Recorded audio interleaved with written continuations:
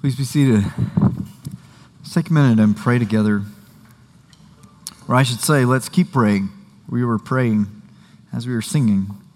Sometimes forget that, don't we? Lord, we were just praying and you were listening. We were asking you to restore every heart that is broken. And that's our prayer now as we turn our attention to what you have to teach us by your Holy Spirit from the Scriptures. Our hearts are broken. We will hear this morning great promises from your word, and each one is the answer to a deep place of brokenness in our world and in us. Lord, we come to you as people who are hungry to be fed what will heal us. May we come to you not tempted to hide our brokenness and need, but opening everything that we are before you and waiting to be given new life because of Jesus, the Redeemer. We pray in his name. Amen. A couple of questions for us this morning. Are emotions hard or happy? False choice, but if I made you pick one, which one would you pick? Are they hard or happy? Do they help you deal with stress or do they add to your stress? Keep that question in mind as we watch a video made by some of our IDX student ministry students.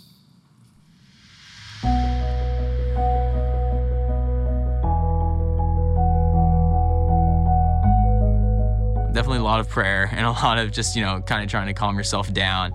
And so just knowing healthy ways to express emotions, I think, is a very important skill. I try to put words onto my emotions and try to separate them individually and figure out why I'm feeling the way about each one, and then try and figure out where I can go from there to not feel that way or to fix the situation. If you understand how you're affecting others, you can then walk backwards and then understand really why you're feeling that way. There's always that voice in the back of my head that's telling me that I should be doing something or that I shouldn't be doing something. But sometimes it's a little hard to listen to that because it's not always what we want to do. At first, they definitely play a big role, and then I kind of have to rein it back in and just think is how I'm feeling irrational, or is this a rational feeling? And does this align with what the Lord tells us? Someone tells me to do something in my heart or in my mind, I'm just I don't want to do that. If he told me to take my hat off, I don't really want to take my hat off, in my heart, but if he actually really wanted me to, I'll take my hat off. But when I'm mad, I don't want to do it, but I'm going to do it because I want to be nice. But if I'm happy, I'm thinking, all right, I'll do it, take my hat off. If I'm thinking clearly, if I'm not overwhelmed by anything, I am more easily able to say, oh no, I can go do this. I'm more open to things. I'm less in my head about stuff. Anger and, frustration and jealousy and emotions like that will definitely, cloud your judgment and make you not able to see clearly. If you're upset with one of your siblings or just not having a very good day and you're told to do something that you don't necessarily want to do, then you might not do it with a good attitude and without a happy heart. If I'm upset or angry, oftentimes I'll find what is upsetting me, what is angry, and the little things that I wouldn't see if I were, let's say, extremely happy.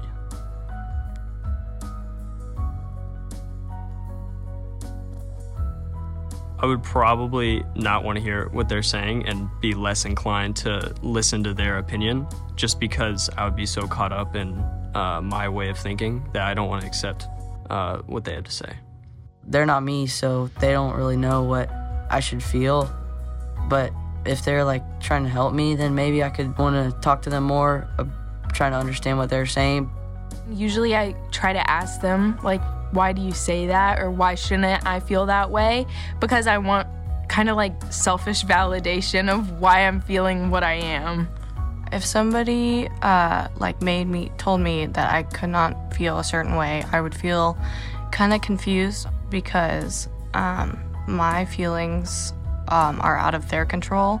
I think that it's okay to feel things, regardless of if other people think that you should be feeling that or not.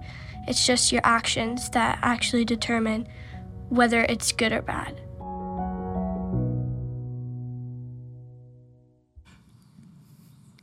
I'm going to focus in on something Liam said for a couple of reasons. One, Liam's doing double duty. He's showing up in our video and he's playing bass for us this morning. Thank you, Liam. Appreciate it. Go ahead. Give him a round of applause. But you kind of heard this emphasis in what Liam was saying of, hey, this is kind of hard to figure out. You start talking about emotions and pretty quickly get into the territory of this is difficult. We need help. We don't immediately know exactly what to do with every feeling we have. If you listen to these teenagers talk, emotions create needs, right? I need help. I need time to figure out what I'm thinking, feeling. If I get too far in my head, that's not a good thing. I need wisdom.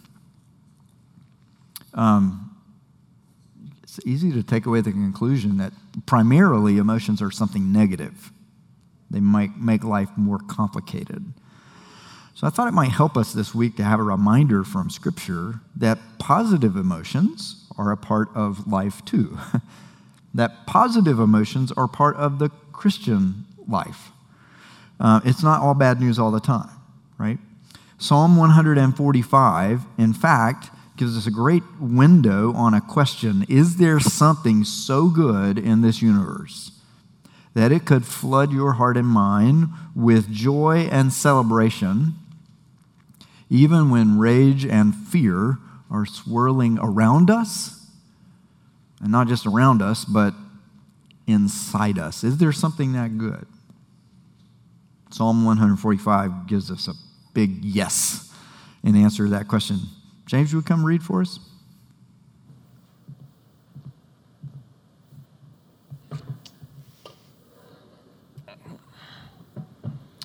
A reading from the Psalms, number 145, verses 1 through 12. I will extol you, my God and King, and bless your name forever and ever. Every day I will bless you and praise your name forever and ever. Great is the Lord, and greatly to be praised, and his greatness is unsearchable. One generation shall commend your works to another, and shall declare your mighty acts. On the glorious splendor of your majesty, and on your wondrous works I will meditate. They shall speak of the might of your awesome deeds, and I will declare your greatness. They shall pour forth the fame of your abundant goodness, and shall sing aloud of your righteousness. The Lord is gracious and merciful, slow to anger, and abounding in steadfast love. The Lord is good to all, and his mercy is over all that he has made. All your works shall give thanks to you, O Lord, and all your saints shall bless you. They shall speak of the glory of your kingdom and tell of your power, to make known to the children of man your mighty deeds and the glorious splendor of your kingdom.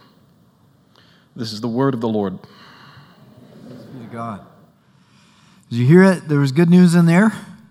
There is something so gloriously good in our world that we could talk about it forever and ever, every day. I will bless you and praise your name forever and ever. We could talk about it forever and ever and never get bored. There's something that good out there waiting for you and me to know it. A reality that can leave us so staggered by wonder. Wrap your head around this, that if every person who ever lived celebrated it for as long as time lasts, that would be a good thing. Not just the 9,000 in Central America that Cruz spoke of, but millions, billions in every nation could celebrate this one thing with every breath they ever have, and that would be a good thing. There's something like that in our world. That is good news. And that's what all the vocabulary of praise that you hear in this psalm and throughout the whole Bible is about. It isn't just church language. These aren't churchy words. Well, praise and bless. It's like the reason this psalm is so full of language like, I will extol you and bless your name. I will bless you and praise your name. I want to say that you are great and you are greatly to be praised and your greatness is unsearchable. The reason all that language is stacked up here is because that reality exists. There is a God who is that good, that if everybody everywhere could praise him forever and ever, we'd never get bored with it. We'd never run out of great things to say about him. That is good news. It is what your heart is, what every heart is longing for, is to find something that good in the world. As full as it is of brokenness, is there anything that good for us? The answer is yes. But as always in the Bible, if there is good news, it is there to offset bad news. And so we have to spend a few minutes exploring that bad news. This psalm doesn't directly speak of the bad news. It's the medicine that's trying to cure the illness. So let's diagnose the illness a bit, and then we'll take some more medicine, right? So here's that bad news. Great summary of it from the New York Times headline back in December of 2022. That may sound to you like a long time ago. That was 10 weeks ago, y'all. 10 weeks ago, here is what this headline said, New York Times, the year we lost it. We're living in a rage-filled emotional dystopia. Is there a way out? That was the full name of the title of this article, right? 2022 was the year we lost it. 2020 is the year the pandemic hit. But this article traces out the fact that, hey, it took a couple years for the rage to catch up to us. And collectively as a society, we lost it last year, 10 weeks ago. Rage-filled emotional dystopia. That doesn't sound good, right? And then the question, is there a way out? If you read this article, it quotes a film critic who says, hey, here's this movie that had no right being popular. You know why it was popular? Because it reflected immense rage at the irretrievably broken state of the world. You hear the word rage, and you hear not only is the world broken, but it seems to be damaged so badly the damage can't be undone. Irretrievably broken. The author interviewed a psychiatrist. The psychiatrist says, yeah, there's a lot of anger right now. Anger is an attempt to override fear. Okay, so why are we afraid? Well, we're afraid because we've been made to feel helpless. This is what he said, helpless by random events that are beyond our control. He interviewed a neuroscientist whose specialty is studying rage. And this neuroscientist identified what he calls 9 triggers for rage. And if I start listing them, you'll be like, yep, that's me. That triggers me. Right? One is when someone insults me. Another is when my desires are frustrated and I can't make progress toward what I want. And then this long list of threats. When my life is threatened, rage comes out. Family, you threaten my family, rage. When the environment is threatened, I'm angry. When my mate or my search for a mate is threatened, rage. When the social order, our resources, my tribe is threatened, you hear the cycle? It's a bad news cycle, right? We live in a world full of threats. When we're threatened, we respond with fear. You join to that fear the sense that there is no way out, and everything just explodes. There are articles now not just about road rage, but about rage. It's how we get angry at watching other people lose it. Right? Your rage feeds my rage. Is there a way out? It's a cycle. Well, that's the bad news. The good news is There is a way out of the cycle. God is speaking to us about that cycle of living in a world full of threats. Threats that engender fear. Fear that engenders this hopeless kind of despair that there's no way out, nothing can be done. It leads to rage, anger, milder forms, irritation, right? God is speaking to us about the answer to that cycle every time he reveals himself to us as king. Every time Scripture talks to us about a kingdom, it's not just church language. It's not just Bible words. It's speaking to this reality. Is there someone out there so good that they can answer every threat so that we don't get caught in the cycle of fear and helplessness and rage? So every time this psalm celebrates God as king, it's answering that question. That's why it matters that verse 1 starts this way. I will extol you, my God and King, and bless your name forever and ever. When you get to verse 10, the king theme pops up again. All your works shall give thanks to you, O Lord. All your saints shall bless you. Why? Verse 11, they shall speak of the glory of your kingdom and tell of your power to make known to the children of man. Verse 12 says, your mighty deeds and the glorious splendor of your kingdom. Your kingdom is an everlasting kingdom. Your dominion endures throughout all generations. Okay, nerd moment for just a second. We are a nerd church, we say sometimes. Here's your nerd moment. This psalm has, every verse starts with a different letter of the Hebrew alphabet, right? So this is like the ABCs of how to praise God. This is the ABCs of how to sing about the power and goodness of the King. And the three words that spell the Hebrew word for king, melech, are M-L-N-K, melech. Well, it's the M-L-N-K verses that talk about God's kingdom in here. It's just such, it's very clever and beautiful and creative. And it's saying to us this idea that God is a king and that his kingdom endures forever and that his kingdom is one of glorious splendor. That really matters. And here's why. In the ancient world, everyone knew without having to be told the king's primary role is the security of his people. Deliver the people from threats. The threats might come from the outside, warfare from another tribe, another nation, or they might come from the inside, internal strife, division, civil war. The king's role is security. Deliver the people from threats so they can live not in this cycle of fear and rage, but peace, stability, joy. That's the king's role.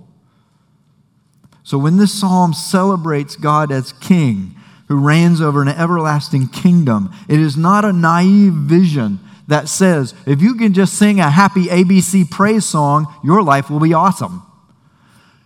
The moment the psalm says we are celebrating the king, it is saying we know what kind of world we live in. We live in a world where there are threats. We live in a world where joy is disrupted and interrupted. We live in a world where rage can show up in an instant and take away everything. But the good news is the king says, I will put myself between you and every threat. I will put myself between you and them. This is why the Old Testament uses the image of a shepherd to talk about good rulers and kings so often. Because what does a shepherd do when the wolf appears? The shepherd puts himself between the sheep and the wolf. The shepherd puts himself between the lamb and the predator. That's what a good king ought to do. And so a psalm that celebrates God as king is telling us the world is broken, but not irretrievably, because we have a king who has promised to absorb the rage and to put himself between us and every threat. That's a song we're singing forever and ever. And it begs the question, what's this king like? Let's unpack it a little bit. He's a king over us. Verse 3, he is unsearchably great. Great is the Lord and greatly to be praised, and his greatness is unsearchable. His deeds are awesome, verse 6 says. I will declare your greatness when I see how awesome are the things that you do. He does mighty acts. The language of that just pops up so many times in this one psalm. His mighty acts, his mighty works. He exists in glorious splendor. Verse 5, on the glorious splendor of your majesty and your wondrous works, I will meditate. He is a king over us. We have seen him as his people act with a power that is greater than every threat that claims to govern our lives. Let's think about his mighty act of creation. Is our world governed by randomness and unpredictability? His act of creation says no. He has called order out of the chaos. He has built a world that's designed to help life flourish. Now, we have rebelled against his design, and that has interrupted the flourishing of his good world. But in so many ways, that life-giving design still shows through. Our world is not governed by randomness, chance, and chaos. His mighty work of creation is our reminder of it. And if you can't remember it someday, just go sit outside. The birds in Atlanta are louder than the traffic. You're still going to hear the traffic. I ain't going to lie, right? But listen sometime and see if you can't hear a bird singing over it, under it, around it. His mighty act of creation. Do human powers, mighty empires, strong, corrupt people control us? What does his mighty act of redemption in the Exodus, delivering his people out of slavery in Egypt, say to us? We have seen your mighty act. Pharaoh doesn't rule our world. Powerful people have a lot of power, but not as much power as the king. What does Easter, his mighty work of sending his son to die and rise again for us, say? Does our spiritual corruption govern us, or can we be forgiven? Does death rule our world, or can the power of the grave be broken and ended? His mighty works tell us he is a king who reigns over us, and he reigns over every power that says it governs our lives. That's good news, but here's better news. That king who is over us is also a king who is for us. The shift at verse 7 of this psalm, from talking about his greatness to his goodness. Awesome deeds in verse 6. I will declare your greatness, verse 6 says. And then verse 7, your awesome deeds will pour forth the fame of your abundant goodness. Verse 8, the Lord is gracious, merciful, abounding in steadfast love. Verse 9, the Lord is good to all. His mercy is over all that he has made. He is kind and gracious. He is tender to the weak and needy. If you keep reading the psalm, the very last verses talk about this. It says that verse 14, the Lord upholds all who are falling, and he raises up all who are bowed down. How do you lift up someone who's falling? You have to stoop down and catch them. How do you raise up someone who's bowed down? You have to stoop low and lift them. And then there are the pikas. Have you ever met a pika? A pika is this little, like, hamster-sized rodent. I first met them going to visit our kids, Sarah Elizabeth and Scott, when they were living in Seattle, Mount Rainier. You start to hear these little noises. I got to go to Yellowstone Park with my in-laws one time and actually see one of these little guys. They're about this big. They'll fit in your hand. What do they have to do with rage? What do they have to do with threats? Is there pika rage in the world? Why are we so filled with rage? Because we're so afraid of all the threats, and we're afraid that we are helpless. And then there is a God who is the great king over everything, who says to us, I am the kind of God who stoops low enough to catch those who are falling. And then verse 16 says, you open your hand to satisfy the desire of every living thing. God says it is okay if you imagine him as the one who holds grain in his hand and stoops down and says to the pika, here, little fella, eat. Take some more. Put it in your burrow. You're going to need to eat it this winter. It's going to get cold. Do you know a God like that? That's the only God who exists.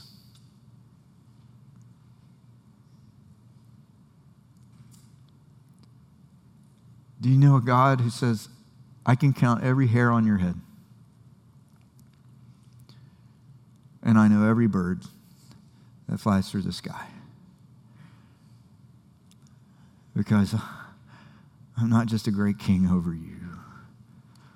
I'm a great father, and my heart is for you.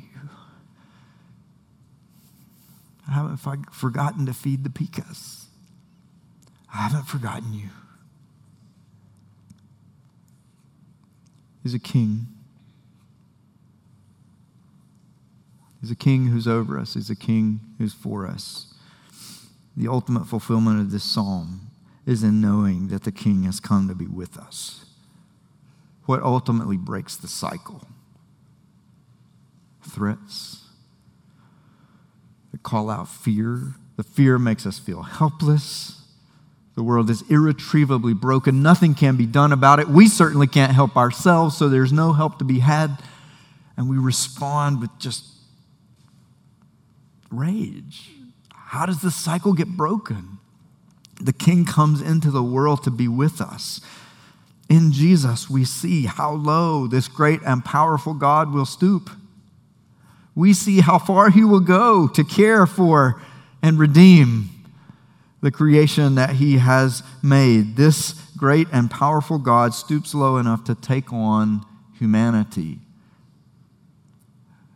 But the humanity that he takes on in the life of Jesus is not a rage-filled humanity. It's tender and gracious. It's the kind of humanity that finds the leper and says, I'm not afraid to touch you, because you're not going to catch, I'm not going to catch something bad from you. You're going to catch healing from me.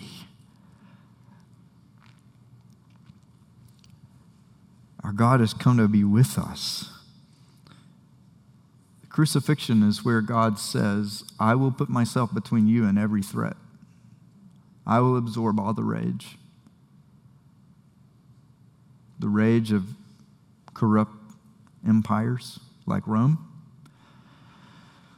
I'm absorbing it at the cross. The rage of corrupt religious leaders in Jerusalem. Yeah, the rage that the evil in my heart deserves has been absorbed by the good shepherd who put himself between us and the judgment we deserve. That's what's happening at the cross. Psalm 145 is being sung and fulfilled again and again and again every time we remember the crucifixion of Jesus. And in the resurrection, this great king was unsearchably powerful, but also unbelievably tender and gentle. The resurrection tells us that one day he's going to return and completely fulfill his kingdom purposes. And then every threat will be gone forever. there will be no more fear, no more feelings of helplessness, no more rage. Every pika, fed and warm forever in the new heavens and the new earth.